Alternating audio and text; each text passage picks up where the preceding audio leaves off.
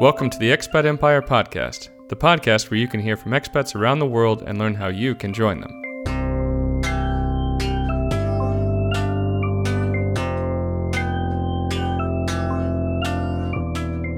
Hi everyone, thanks for joining us today on the Expat Empire Podcast.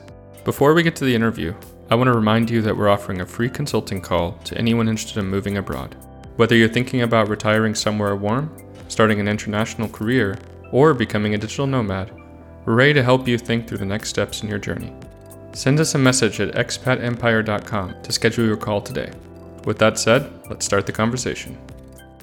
Hey, Adu. Thanks so much for joining us today on the Expat Empire Podcast. Thank you for having me. Awesome. It'd be great if you could tell us at first a bit about your background. So where you're originally from, where around the world you've lived so far, and where you're living right now. Sure. So I was born in Brazil, more specifically in Recife, which is on the coast of Brazil.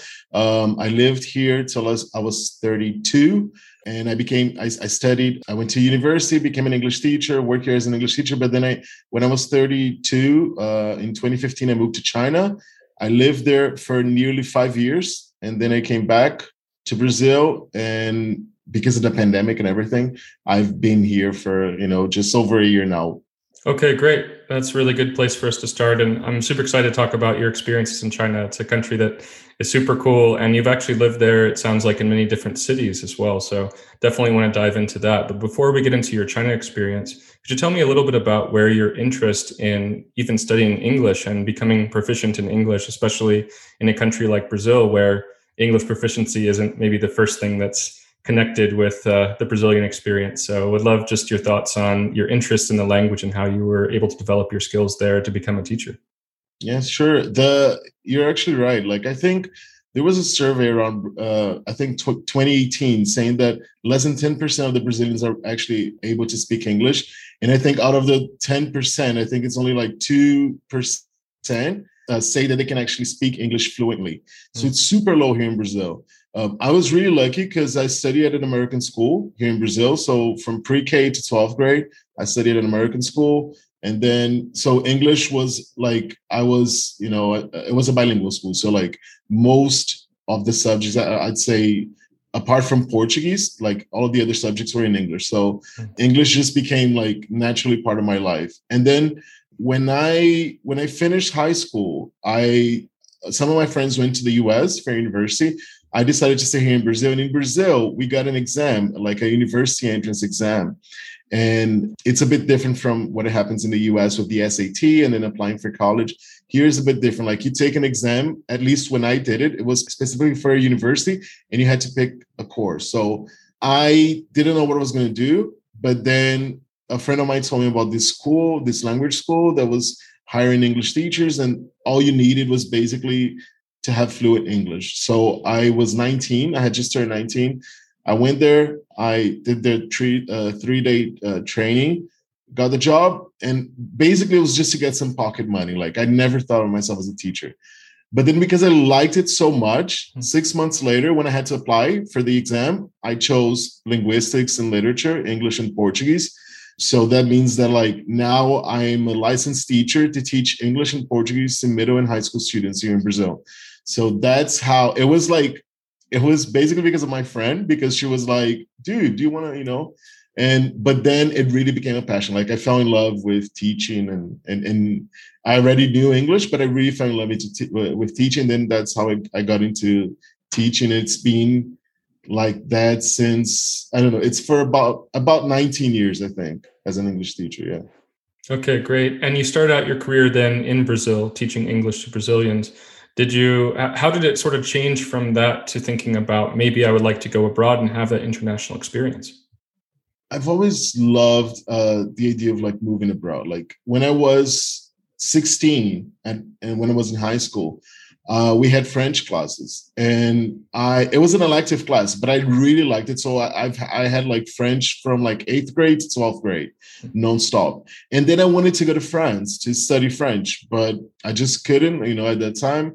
But then when I started working, I actually 2 years or 3 years after I started working, I saved up some money and I went to Nice in south of France and studied for almost a month there. I studied French, and that was my first experience, abroad. It was not too much, but I really liked it. And then the fact that I was able to like meet people from all over the world and just practice, a new language. And I was like, yeah, that's what I wanted to do. So I went backpacking in Europe other times, traveled a lot around South America, the US. And then I was like, I know that I am going to end up abroad, some point in my life. And then in 2015, it was basically like, okay, I've been teaching here for about 13 years. I've worked in like different roles, academic consultant, teacher, director of studies. I was like, I need some kind of challenge. And that's when the whole idea of like going to Asia came up, because as I just said before, like I traveled to like 3 different continents, and I was like, but Asia was always something like too far. So I was like, I think now is the time to, try and go to Asia. And that's when I went online, found this job, found a couple of jobs, applied to this first job, and ended up in China. How long was that process from start to finish, and what were those steps? You make it sound very easy, and perhaps it was, but if you get a little bit more in the details, I think that might help some other folks that are thinking about doing similar things. That's actually very interesting, because the thing about like jobs in China, like it changes kind of every year. So you got to be careful with that. Like when I went there in 2015, it was a different process, the requirements, the documents and stuff. But nowadays it's a bit more different. So I'm just saying, like, whenever you look for jobs in China, make sure you check, the requirements and everything. So my process was, I basically went to TEFL.com and looked for jobs. And I picked Asia. I actually found some jobs. I applied to like 2 jobs in Russia as well, and Turkey. But then I thought that like Turkey is not that far from like Western Europe. And Russia, I mean, even though most of Russia is in Asia, Moscow is in Europe, so I'm like, it's not that far as well from the rest of Western Europe, because I've been there. So I'm like, if I want to go somewhere new, I'll choose China. So I chose China. I basically went online, found a couple of jobs. I applied through TEFL.com. They sent me an email. We had a Skype meeting, first meeting, and then the second meeting, it's just like an interview, job interview. And then they said, okay, we'll start the process. So they sent me, I had to send some documents online. They scanned copies. They prepared like a letter from the government saying that they wanted to hire me, and the government said, okay. So they sent me back, they sent me like a physical copy, like they mailed it to Brazil. Then I got this copy, actually I used an agent. It was super easy. I didn't have to leave my house. Like Brazil is too big. So I didn't have to leave my house, no embassies, no nothing. Like send it to this agent. He got it already in less than 10 days. I had my passport with the sticker, with the work visa, which in China, work visa is a Z visa. Mm-hmm. So sometimes this is actually something very important. Like some jobs, some companies promise you a work visa, but it's actually like a business visa or come on a tourist visa. Like I wouldn't recommend that. Like I left Brazil with a work visa, a Z visa, and then got to China, and they helped me there with everything else when I got there. Did you just have a good sense that these guys were going to give you the right visa and figure it out? Because obviously it was your first time. You're saying now how important it is. And I've heard that from other people in my life as well as on this podcast. So if someone were to encounter the unfortunate situation of someone trying to give them the wrong visa or telling them to do something that's not 100% legal, let's say, what should they do? How should they know how to proceed? Because the first time you're just kind of not really sure what the right process is, right? Sure. Yes, that's really important, because I actually said it's a Z visa is a work visa. Yes. But when they register a Z visa, they also say, what's your role in the company or the position? So some people who get a Z visa, but are not qualified to teach English in China, they might get a visa as like a manager of a company or any other thing. So just make sure that when you're doing the interview, like that they are really going to give you a Z visa, which is a work visa, and you're going to be like an English teacher there if that's the role. In my case, I worked with a small company, but it was a British-owned company.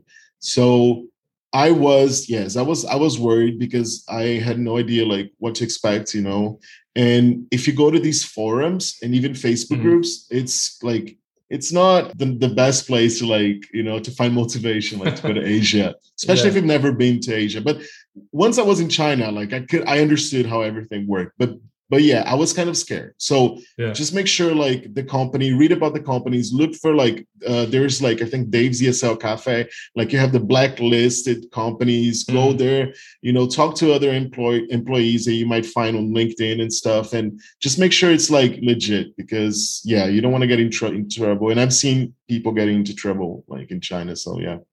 Yeah, absolutely. So how did you decide which city to move to? I suppose that was decided by the job, but if you could talk us through ultimately picking the destination and ending up there in your first few weeks, if not months there, what those were like. Yeah, well, actually, I was just thinking about that now. Why did I end up in Qingdao? Yes, it was a job, but I applied to other jobs as well. The thing is, before going to China, unfortunately, because Western media only shows like, really bad things about China. So the worst things that everyone here, everyone has seen, I'm sure, it's like the pollution in China. So it's like you see it on TV and you're like, oh my God, like, people wear a mask, So I avoided Beijing and the northern cities because of everything that I had seen, Qingdao is on the coast. And it's, if you look at it in the map, it's actually 1 hour by plane from South Korea, Seoul in South Korea, Beijing, and 1 hour to Shanghai. So it's literally like, it's very well located. It's on the coast. And in the 2008 Olympics, Beijing Olympics, it was in Qingdao where they had the sailing competition and everything, So they were talking about Qingdao. Like I read and I watched some videos about Qingdao. And yeah, it is. I saw the pictures. It's like, wow, it's a beautiful city. It's not very warm, but I don't have a problem with that. But it's on the coast, and they say that there's less pollution compared to other bigger cities in China. So that was one of the reasons why I wanted to go there. Also, I didn't want to go. I mentioned Beijing, but I didn't want to go to Beijing or Shanghai, to be very honest. Like, I loved Beijing. Beijing is my favorite city in China by far, but I didn't want to live there because I really wanted to have like a different Chinese experience. It's like, if you go to Brazil and you go to Rio, it's real. Like, it's everything that people talk about. Yeah, it's amazing. But Brazil is like huge. So I said, no, like, I want to go somewhere that like, it's not full of expats and it's a bit more, I don't want to say Chinese, but yeah, it's a bit less Western, even though it's still Western, but yeah. Did you feel like one of the few foreigners there, or did you how did you actually make friends and how did you meet people? What was the feel like? Were you really, the foreigner in the Chinese environment? Yeah, it's funny because the whole Qingdao metropolitan area, like the bigger Qingdao, has about 8 million people. That's a lot of people. But the place where the school was, it was kind of far from the downtown area. So there were maybe only two or three English schools that had foreign teachers. And our school was one of them. So in our school, there were 11 foreigners. So yeah, most of the time, we were, it was our expat bubble there. Like 10 of us, we would, hang out together and stuff. But then in China, like, it's really common for students to invite teachers, like, to hang out, go out, even go drinking and stuff. I'm talking about adult students, of course, but like adult students would invite us, for dinners, for like parties and stuff. So we would also hang out with students and friends of students. And then we would go to the local cafe owned by, Chinese. And then this person would become our friend as well. So we started like to expand our bubble. So we had it was us there, but then every time we went downtown, and downtown was like 45 minutes by taxi. So every time we got downtown, yes, there you had expats from like all over the world, and it was just super international. But I really like this feeling. And I like the fact that like Qingdao has something that I had no idea about, like, before getting there. I think they have the largest Korean community in China. Because it's so close to Seoul. There are many flights, like daily flights to Seoul and stuff. So there are many factories, especially where we were in Qingdao. So I'd say that 40% of my students were from Korea. So it was also nice to have this mix of like Korean culture and Chinese culture, and also expats, as well. So yeah, that was how that was the beginning, like how I started, making friends and expanding our bubble. Yeah, and you mentioned that the students there, at least you were referring to the adult students.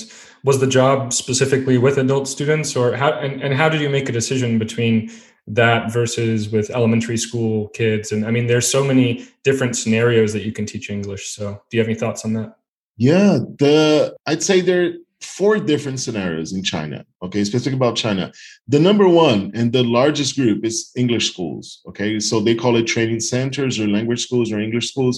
That's by far the largest market, and you can get like anything. Like I mean, from 7,000 RMB a month to 20,000 RMB a month. Like it's like this, and then and that's where I chose, was a training center. But you have universities, which are usually the lowest paying jobs, teach English at universities, and then you have public schools, kindergartens as well. And then the last one are the international schools or international programs, and that's I'm sure I'm going to talk about that, because that was my second and third job in China. So, but yeah, at the beginning was an English school, and I decided to do that, to teach. I taught kids, teens, and adults, and I wanted to go to an English school because that was my setting in Brazil. Like that was my background. Like I've worked here at language schools for many years. So I said, I know I'm going to change already to like China, but at least I know how it works. Like even the materials I use similar books, that I use here in Brazil. So that was a bit easier, Yeah, definitely. So you had traveled around Europe. You had done a lot of travels before, even in the US. And you said, indeed, you wanted to have a very different experience. You decided to go to China. And so what was that like? Were you immediately hit with culture shock, or did it not really affect you too much? And because you're so well traveled, it didn't bother you or didn't affect you? But how was that? I thought that it wouldn't affect me that much because I have traveled, so much. But yeah, it did. It did. China is a whole different world. And even like as soon as you step out of your house, like it's obvious that you're a foreigner, like especially when you live in smaller cities. So everyone is going to be staring at you. And it's all of that. Like of course I didn't have that, in other countries. It was the first time I actually had that. But in a nice way, people are curious. People want to know about you. They ask where you're from, and they're all very friendly. But it was like the food, even eating with like chopsticks, the food, the language, the culture, and you see so many babies everywhere and so many kids, and you're like, wow. And yeah, like the toilets, that was the first. These are the first things. As soon as you get there, it's all there. 100%, yeah. But at the same time, it's good that like I could have this feeling, because I think the world is so globalized and so international that in a way it's bad. Like when we travel so far and we kind of see the same restaurant or the same McDonald's or the same KFC, and we're like, so it was good that I had this feeling. So yeah, I did experience culture shock, but I think that it wasn't as bad as some of my friends, because when I left Brazil, I was like, I'm going to make this happen. Like, I was like, there's no plan B, Right. A lot of my friends told me that. They were like, what if you don't like China? What if you want to come back? I'm like, listen, there's no coming back. Like, I mean, at least for 2 years, I'm going to stay there. And that's it. So that was my attitude. And I think that helped me a lot, getting through these first couple of months. So there were other people that after those first few months, they said, this isn't for me, and headed back? Or did you have any tough stories with people that you knew there? Absolutely, yes. There were friends who got food poison, which is normal. Oh, I mean, that's very normal. Yeah. Yeah. Anyone from, I don't know, the US here comes to Brazil, like they're gonna get that as well. It's normal. Like so, but there were people who were like, I think they didn't want to accept that like it is different, and it's not because it's so different that what you do or the way you do stuff is better or anything. So they didn't want to accept that. Like, for example, I heard teachers that are complaining how the students or the parents are too, nosy, and they want to know more, they want to watch their classes, they want to observe, they're very demanding, like, they want more and more and more homework and more this. And they were like, they didn't accept that, and they didn't accept that. For example, we worked. I mean, I knew I was going to work on weekends. That's normal in China. Some people didn't accept that at all. Some people didn't accept like the holidays. That it's a bit weird, the holiday thing in China. But like, yeah, like sometimes we have a holiday on Monday, and then we end up working on Sunday, and then so these small things, some people, the Chinese are a bit too loud. It's true. And they have a problem with, like, for example, okay, just as compared to like Western standards, now it's like a personal space, So, which of course in the beginning is a bit shocking, but after some time, you're like, you get used to it, So these small, once you go beyond this, then it's a matter of asking yourself, okay, do you really want to make this happen? Because I thought some people there just wanted the travel experience and leave. And right. I've seen a lot of expats doing that there. They just want to go there, get some money so they can travel. That was not my plan. That's what I'm saying. Like, so yeah, it's fine. But some people are like, no, I want to go and spend a year. And some people literally spend a year, while others like went there for a year and they're still there. Like, right. So yeah. And you mentioned travel, so I just want to touch on that briefly. Did you get a chance to really travel around China and the broader region, or were you more, let's get that local environment and more just hang around the city that you were in at the time?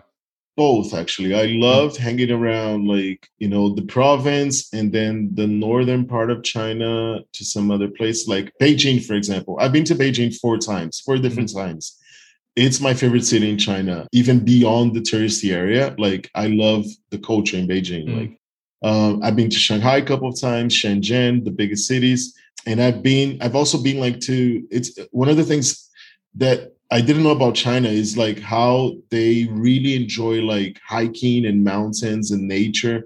So I've traveled to other places that if I say here, like people are not going to know, but I just want to mention one place that was by far my favorite place in China. It's really common. It's really popular among expats. It's called Yangshuo, and it's in Guilin province. And if you just want to know where it is, just Google a 20 RMB bill and look at the back, and you see those mountains, and it's just Jesus. It's just beautiful. It's so much nature. So I literally spent like a week there cycling, hiking, swimming in the rivers, and it was just an amazing. It's one of the most beautiful places I've been like in the world. So yeah, so that's a great thing about China. You get the high tech, super developed cities like Hong Kong, for example, as well, and you get these places that are like more countryside and stuff. So yeah, I tried to travel around China, and I also traveled to a couple of other countries, in Asia. Yeah, I've been to Yangshuo as well, and that was a really amazing place. I didn't get to spend a week there, but even just a weekend. And I think it was going down the river and taking out the 20 RMB bill, like you said, and oh, there it is. Yeah, you see it right there. It's an amazing place. Yeah, definitely. I was also curious about if it was important for you to pick, even just on a personal level, to learn some Chinese, or I don't know if you'd cite any before you went, but if you could talk about that a bit in terms of actually living in China, how important it is to speak Chinese, that would be great. Yeah, the thing is, when something that was really shocking was when I arrived at the airport, Beijing International Airport. I had like a 3-hour wait till I got my next flight, and then I went to buy like coffee, a latte, and a croissant, and then I literally got to this big cafe inside the country's, perhaps, I don't know, largest airport, and I just said, "Can I have a coffee and a croissant?" And she was like, "What?" And she couldn't speak English. And I know probably today it's going to be different, but in 2015, that's what happened in my first 10 minutes in China. And that's when I realized, I'm like, wow, I'm in the largest, airport city, right, international place, and they couldn't speak English. So that's one thing I would have done differently. I would have learned a bit more Chinese, because for the job, you don't need English. And they said, like, we offer free Mandarin classes in the school. And I had those classes when I got there, but I would have learned a bit more because I needed to be together. I needed to be with people who could speak Chinese. Like, so I think everyone does, no matter how fluent you are, you need to open a bank account and stuff like that. But what I'm saying is, to meet locals, if you know basic Mandarin, like, it does help a lot, even if you're going to a big city like Shanghai. Yeah. Yeah. And I can imagine doubly so, triply so if you're going to a smaller city, right? even though Definitely. in China, the small cities are really big. Yes, yes. Awesome. So I know that you, I believe, spent about 1 year in that city and then moved on to the next city. So if you could talk us through that transition, how you found the next opportunity, how you picked the next city, then that would be great. Yeah, sure. So after 1 year in Qingdao, it was towards the end of my contract, and my boss talked to me and said he wanted to, like, extend my contract, renew my contract, and for one more year. And I wanted to stay there because I knew many people and I was comfortable and stuff. But that's the thing about China. As I said about Brazil, like, it's such a big country that I know China is a bit bigger than Brazil, but like, if you go to one city in Brazil, depending where you are, you don't know Brazil. So I'm from the Northeast. It's 3 hours by plane to Sao Paulo, for example, Mm-hmm. and it's like two different worlds. Like, Mm-hmm. it's almost our winter here, and it's 29 degrees, and it's so, and that's how it is all year round, basically. So what I'm saying is, I was like, okay, I've been 1 year in Qingdao. It's kind of the north of China, close to Beijing. Yeah, so I want to live 1 year in the south now. And Qingdao is a very, very wealthy province. So like, you can see that, like, people are wealthy, and the buildings and everything. So I went to Jiangxi province, which most people don't know about, and it's not a wealthy province at all. Like, everyone that I would say, like, in Qingdao, I'm going to move to Nanchang, which is the capital. They're like, why, like, you know. So it's in the middle of nowhere. I mean, it's inland. It's not on the coast. Yes. But I was like, you know what? I'm going to go there. And why I decided to go there, I just basically went again at Tafel.com, found 3 other jobs, applied to them. And then I was in between this city and a city close to Shanghai, also a very wealthy region. And I was like, I don't want to go to another wealthy region. Like, I want to see more of, rural China and stuff. So the second main reason was that I wanted to make this shift from language school to international program inside a public school. So that was the job there in Nanchang. So I had less hours, working hours, salary was kind of the same, but I would teach students in an international program who were all going to go abroad. So they were high school students who are all going to go abroad, mostly to the US and Australia, some to the UK and Canada as well. So yeah, that was my second year in China. So could you just describe a bit, obviously you've talked about some of the demographic differences, but what was your lifestyle? Was that different from in Qingdao? I lived on campus for my first year. So that was amazing because, like, I didn't mention rent, but like in China, it's really common for the schools to offer an apartment or a monthly stipend. Like in my case, they offered the apartment. So I lived on campus in a really small apartment, with a perfect apartment with a balcony, very nice. And I would just literally walk for 5 minutes and I'd be in the classroom. So that was amazing, just to be able to live on campus. Apart from that, I think it was a bit like, how can I say? I was in Qingdao, I was kind of like on the outskirts of the city. In Nanchang, I was downtown, let's say.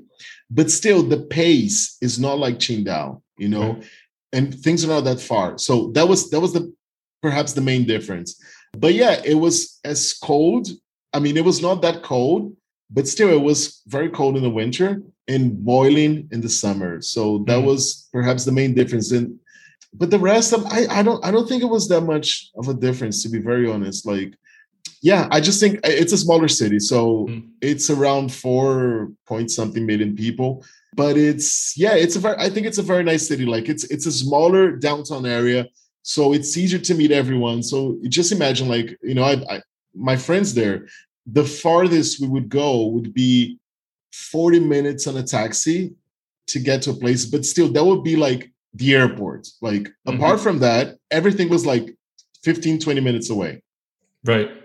So you mentioned wanting to also go to the city because it wasn't as wealthy of a province. It was more rural, let's say. So did you find it to be a more rural experience? And what did that look like to you when you experienced it?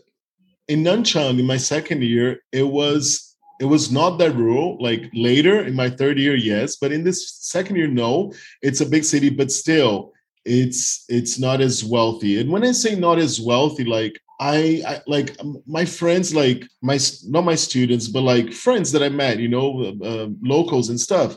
You'd see that they were more humble people. Like, they had money, but still they would be like, like the barbecue place, the restaurants, everything was kind of like more chilled, I'd say, than like some posh or expensive places that they were in Qingdao. Of course, you had that as well in Nanchang. You have the 200, 300 RMB for steak in a restaurant, yes. But I'm saying that like it's more laid back, this province, I think. And that's what I wanted to see, because not only that city, but I wanted to travel around that region so I could see more rural China in a way, because I went to like hiking in some mountains. I went to the countryside, rice fields and stuff like that. You could do that, because it's so easy with the high-speed train, like just travel around for the day or for the weekend. And that was amazing. So that's what I wanted to do. Like go to the north, explore, go to the south, explore. But you must have also, I guess, experienced quite different cuisine. At least I would imagine so, given in China it can differ quite greatly between regions. So was it another adjustment period for you? Yeah, that was tough actually, because food in China is spicy. Yeah. And then my students say, no, it's spicy from that province. I'm like, no, listen, guys, it's spicy, period. But some provinces like Nanchang, Jiangxi province, the second place, it's spicier than in the north in Qingdao. So that was definitely a huge problem. Like in the beginning, I used to go to like barbecue place and I would say, not spicy, not spicy. And it would still be spicy. And that's just how it is. Like, I mean, I got used to it, of course. But the cuisine is a bit different actually when I moved to the south. But the good thing is that, as you said, like there's so many different cuisines in China, like different depending on the region. And then you would also have these different restaurants in both cities. So I know I really like the Cantonese cuisine, so I would go to that restaurant. But I'd also like the local cuisine because of the noodles they have in the morning. Like it's really nice. So I would also go there. So even in smaller cities, you would have that and a bit of international restaurants options like Pakistani, Indian, Italian. Like you'd have these different restaurants, and you could also go like a proper like American burger and stuff. You'd also find that, but of course, much more expensive. And if you could talk for a bit about the experience of changing to work with the international program. So it sounds pretty exciting actually to be able to help people that are on the verge of going to an English-speaking country from China. So they're almost doing the reverse of what you did, right? In a sense. So yeah, what was that like? That was an amazing experience, like because the kids, like in China, high school is 10th, 11th, 12th grade. So it's the last 3 years. And I would teach these students, and part of the classes were like helping them with the exam, like the IELTS exam or TOEFL. And the other part of the class was like grammar, public speaking, communicative skills and stuff like that.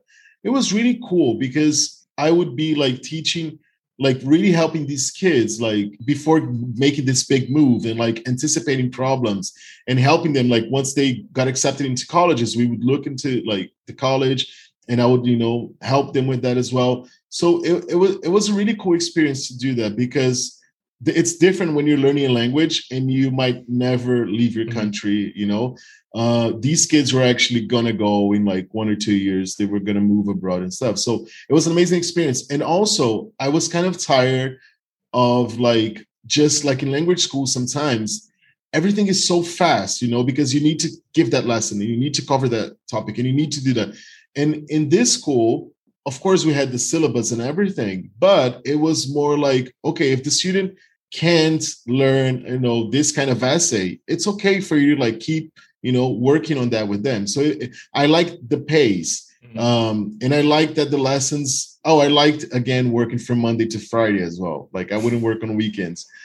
And the lessons, like, yeah, it was good because sometimes I would wake up in the morning, teach from 8 to 12, and then I was done. So it was a bit more like I had much more time to plan my classes and help students and stuff. So I really like that. And I really like being in international programs. So international program, just so people can have an idea, there were 10th, 11th, 12th grade, there were about 70 or 80 students. But then they were inside one building and the other, and which was inside this campus with like, 7,000, 8,000 students. But they were part of the public school, the Gaokao program. Yeah. Got it. So it sounds like you had adjusted well to this well, at least decently well to this new cuisine, this new city, different experience. You were enjoying working with the students. So why did you decide to move to the next city? Yeah, so I went. I usually say that I went to China for the adventure Mm. because I wanted to see something completely different. But I stayed for the money, and it's very. When I say that, some people are like, "What?" I'm like, "Of course, it's not only the money. Of course, I love the country. I love the students. Of course, but once you get to China, you're like, okay, like I'll, come here and I'll give you double your salary." And they're like, what? And I'm not, I mean, I've been a teacher my whole life and I'm not used to that, like Right, it's right. it's Being in something that you're demand. like, yes. And you're like, what? So this my third year in China was actually in the same province, 40 minutes by train, high-speed train. And that was more rural, like in the countryside, the city called Fuzhou, close to Nanchang, but it's like 40 minutes away. Also an international program, the same way as just described this one. It was the same thing, international program inside a public school, a big school. I accepted the offer because yeah, it was a great offer, and I wouldn't be that far from Nanchang, so I could always see Mm. my friends there on the weekends. So I decided to stay. I'm like, oh, and then I had to sign a 2-year contract, and I was like, wow, I came here for 2 years. Now I'm signing for 2 more years. So, but yeah, it was the money was good, and of course the experience was also. I was having a great time. I cannot lie. So yeah, that's why I decided to make this move, and now I was kind of okay. Like I was not scared anymore. I could speak a bit of Chinese. Mm. My friends were there in the capital city. I always spent the weekend there with them. So I'm like, you know what? It's okay. Like I'm used to international program. By that time, I was already used. So that's why I decided to make this move and go there to Fuzhou. Um, It sounds like then it would have been much easier transition because indeed it's so close. So, did you feel like you still wanted more adventure, or I mean, I guess it sounds indeed like you're saying it's switching more to being focused on job opportunities, which is great to be able to get those options there. But did you? I don't know. It almost felt like maybe the third place would be yet another whole different part of such a gigantic country. So just curious on your thoughts on changing that focus and indeed deciding that you would actually stay for even 2 more years after you thought you might be headed back or somewhere different. Yeah, I mean, it was the same setting, but I was also responsible for the English program. So I had to like help, changing and adapting and improving the English program. But yeah, the setting was the same. The hours were longer. I had more responsibility and stuff, Mm. but it was, yes, very similar. I still wanted to be there because I wanted to explore the region a bit more. Mm. Mm. And I also wanted to travel not only inside China but also to other countries, and that's how I got to like travel a bit around other Asian countries. So, but I did I love the I was really comfortable, like, and that's weird when you to be feeling that in China. Being very honest, like it's weird that, but I was so comfortable that I didn't see myself moving somewhere else at that time. I wanted to stay there because it was kind of home already for me. So Mm.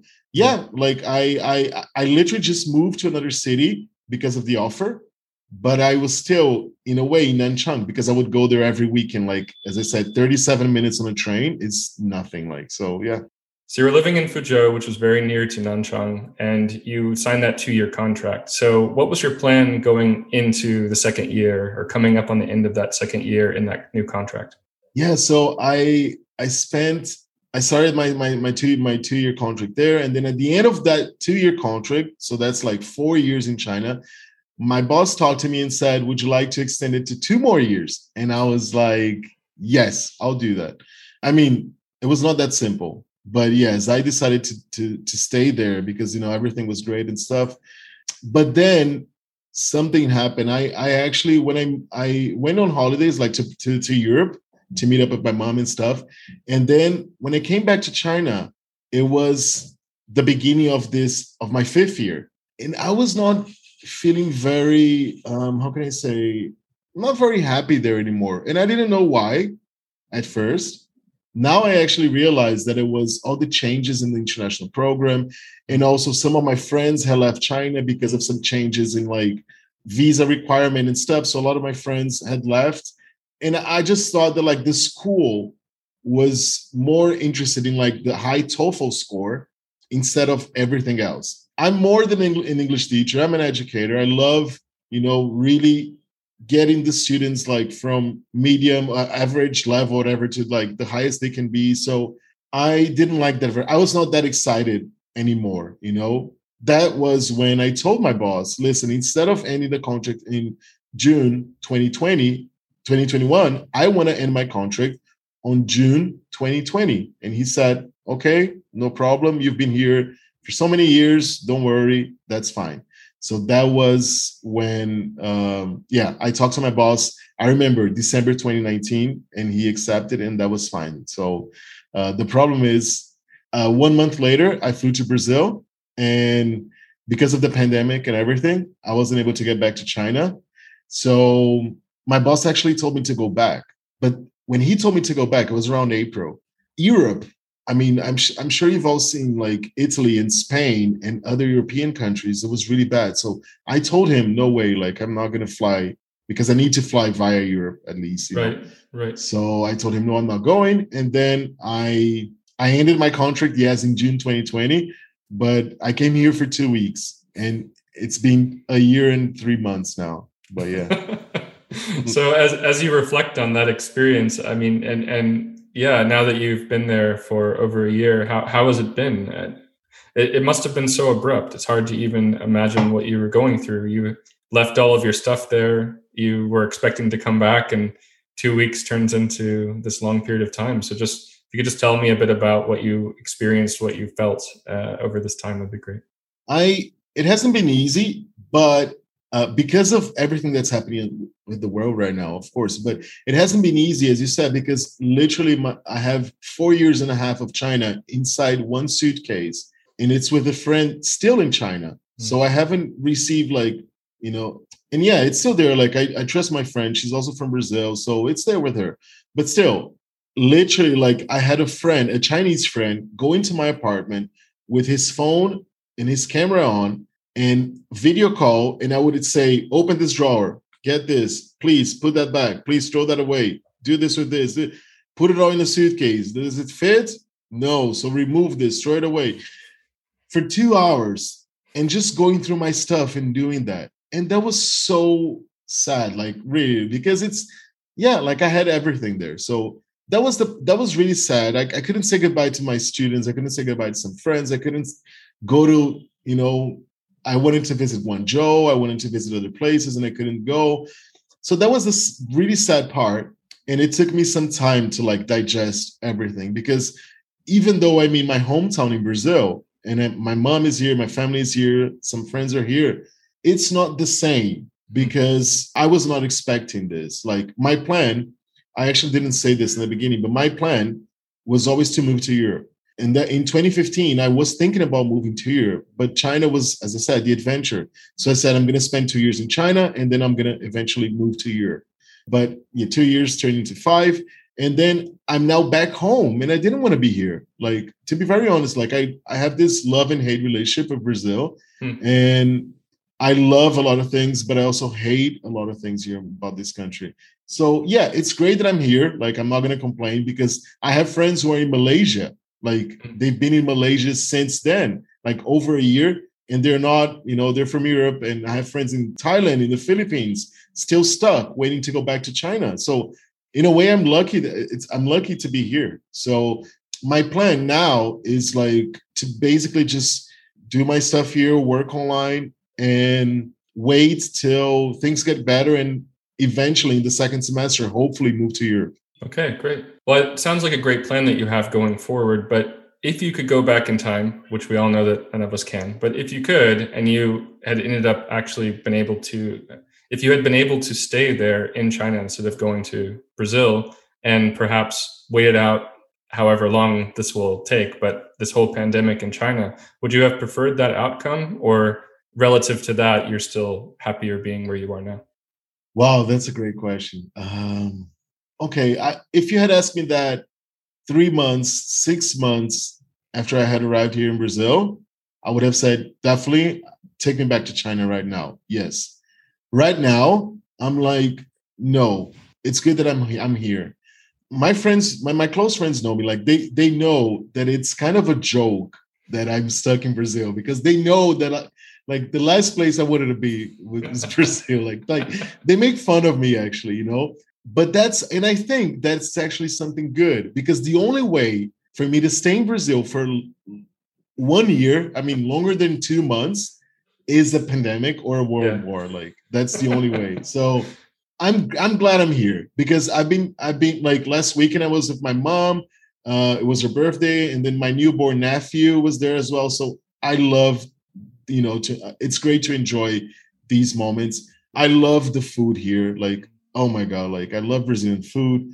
And I love a lot of, like, of course, my friends and everything. And the weather is nice. Like, so I went to the beach, I live literally 3 blocks from the beach. So it's like, yeah, like, even with COVID and everything, I can still go and walk at the beach if I want now. So it's good that I'm here because I know that as soon as I leave and the borders open, you're out. I won't be coming back anytime soon. So yeah. Not that I want to get into it too deeply, but I'm just curious because you mentioned it. Could you talk a little bit, even in just some high level pointers on what it exactly is that isn't your favorite about living in Brazil that maybe gets under your skin a bit over the last year? It's tough. We could have a whole show about that. Yeah, okay? Maybe we should. Love and hate relationship. Well, I'm gonna start just saying like the things that I love about this country. I love the culture, the music, the food, the nature. Like I went to beaches in Thailand. Yes, they were beautiful. But listen, I can drive for 40 minutes and it's something like Thailand. Like I'm not joking. Like it's paradise here. Like, and as I said, it's in my region. I'm in the Northeast, close to the equator. So it's 25 something degrees, 28 all year round.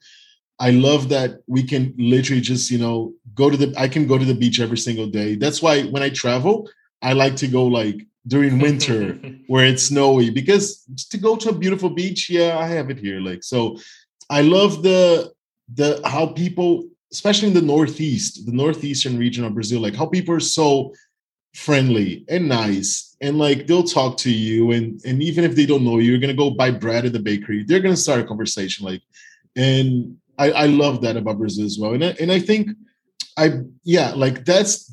these are actually, I think, the best things about the country. What I hate about the country is the fact that I don't take, like, I mean, if it's like in the evening, like I wouldn't walk too much. Like if it's like 2 blocks, I would go. But like, I don't walk, it's not safe. Like, especially depending, of course, with the region where you are and everything. Like some foreigners would say, no, it's not that dangerous. Well, come and live here and then you'll see how dangerous it is. It is not a safe country. And it's, and that's what I really loved about China, actually. It's the safest country I've ever been to. So I also love and hate the people because, as I said, they're super friendly, but at the same time, the people are like the government is corrupt, but the people are very corrupt as well. Brazilians are corrupt. They always try to find a way out, a way into doing things their own way. And I think that is one of the reasons why we're still the way we are. Like we're not a superpower in the world, politically, economically. We're not, because it's like so much corruption. And like, so when I was in my late teens, I don't know, early 20s, I literally realized that like after going to Europe so many times, after going to the US, I was like, there is no way till the day I die that Brazil will ever be anything similar to a regular average European country or the US, or like there's no way. And I still believe in that. Like, and don't get me wrong, I'm from Brazil. Many people that I love live here, but being exposed to these other countries in Europe and the US and Asia now, like South Korea, Thailand, Vietnam. I mean, they're not perfect countries, but still, like, there's no way Brazil is going to get there because, there's all of these problems. So safety is perhaps, as I said before, like it's not safe here. And safety perhaps is the number one thing that I'm looking for when I move to a country. And so that's one of the reasons why as well, other countries in South America are now my first option, because even though they might be safer than Brazil, and some of them really are, of course, it's still not as safe as I would like to be, as a place that I would like to be, like my ideal place. So yeah, that's basically it. Yeah, thank you for sharing that. I appreciate your honest and, of course, your view as someone from there and has now been back for a bit. But as we go into kind of wrapping up our conversation here, I'd love to hear more about your series called Ready Go Expat. So I know that you've talked to a lot of other expats. You've talked about your experience on there. So just share a little bit about how you started it, why you started it, and how it's grown since you began. Sure. In December 2019, on my birthday, actually, I decided to start the YouTube channel Ready Go Expat. But the first video was uploaded in December, but I actually started recording the videos in June 2019. Why I did that? I was thinking that, like, after being exposed to like so many different cultural backgrounds, like, because when you live in China, you're not only exposed to like Chinese culture, you're exposed to like Indian, Pakistani, cultures from like all over the world. And then you're in this melting pot of like different cultures, different accents, everybody speaking English with their own, accent. And I learned so much in these 4.5 years there. I was like, I need to show this to the world because I don't know. I'm gonna sound like John Lennon. Like, you may say I'm a dreamer, but I'm not the only one. That's John Lennon, right? Oh my God, right? I'm gonna say probably, yeah. It sounds like it. I hope it is. Yeah. But yeah, it's kind of a dreamer, but I think that there's so much hatred in the world. There's so much people not listening to each other. That happens, of course, in my country, in China, because we're all in these digital bubbles. Okay. But even on top of that, when you watch something or you listen to, the news, you watch the news like about another country, it's usually negative, it's usually bad. And people are not aware of how beautiful some different cultural backgrounds, festivals, parties, traditions, people are not aware of that. So I wanted to show that, like, I wanted to get a camera, literally just walk on the streets of China and say, guys, this is China. It's not pollution and earthquake and everything and tsunami. Like, I don't know. It's not only that, like, China is beautiful. The language is beautiful, the culture, the food. So I wanted to show that more. And that was the initial plan. That was basically the initial plan, like show more of that to people and then get someone from Pakistan to talk about, what is it like to be an international student in China? Just give me your perspective. And then someone from Ghana and say, well, when I arrived in China, and show his perspective. So basically show different perspectives, because what I think, being very honest, is that at the end of the day, my friends from Spain and my friends from Thailand, they kind of want the same thing. They want a safe place for their families. They want to party if they're young. They want to meet people. They want to experience, taste different kind of cuisines. And that's it. Like, we all kind of want the same things. So that was the initial plan. But the funny thing is that, of course, I started it in December 2019, and then January 2020, the pandemic starts. So like, borders closed, nobody can travel, nobody can see anything. So right on. Well, it'd be great if you could tell us how our listeners can find out more about you and what you're doing, and of course to tune into Ready Go Expat as well. Sure. So if you want to watch the videos, as David mentioned, there's the YouTube channel. It's youtube.com/Ready Go Expat. I've also got my podcast, which is called Expats Exposed. So the podcast started after the channel, actually, in 2020, but after 1 year after the channel started. And it's basically to get to do what David is also doing, like to, meet people, share their stories, get people from all different countries and different perspectives, and just share their story about like living abroad, moving abroad. So that was the whole idea, and that's what I do. So you can go to any podcast platform and just type Expats Exposed, and you'll find me there. Awesome. Well, thank you so much for your time and for sharing your stories today, Edu. Look forward to keeping in touch, and definitely see you on the other show soon. Thank you. Thank you very much for having me.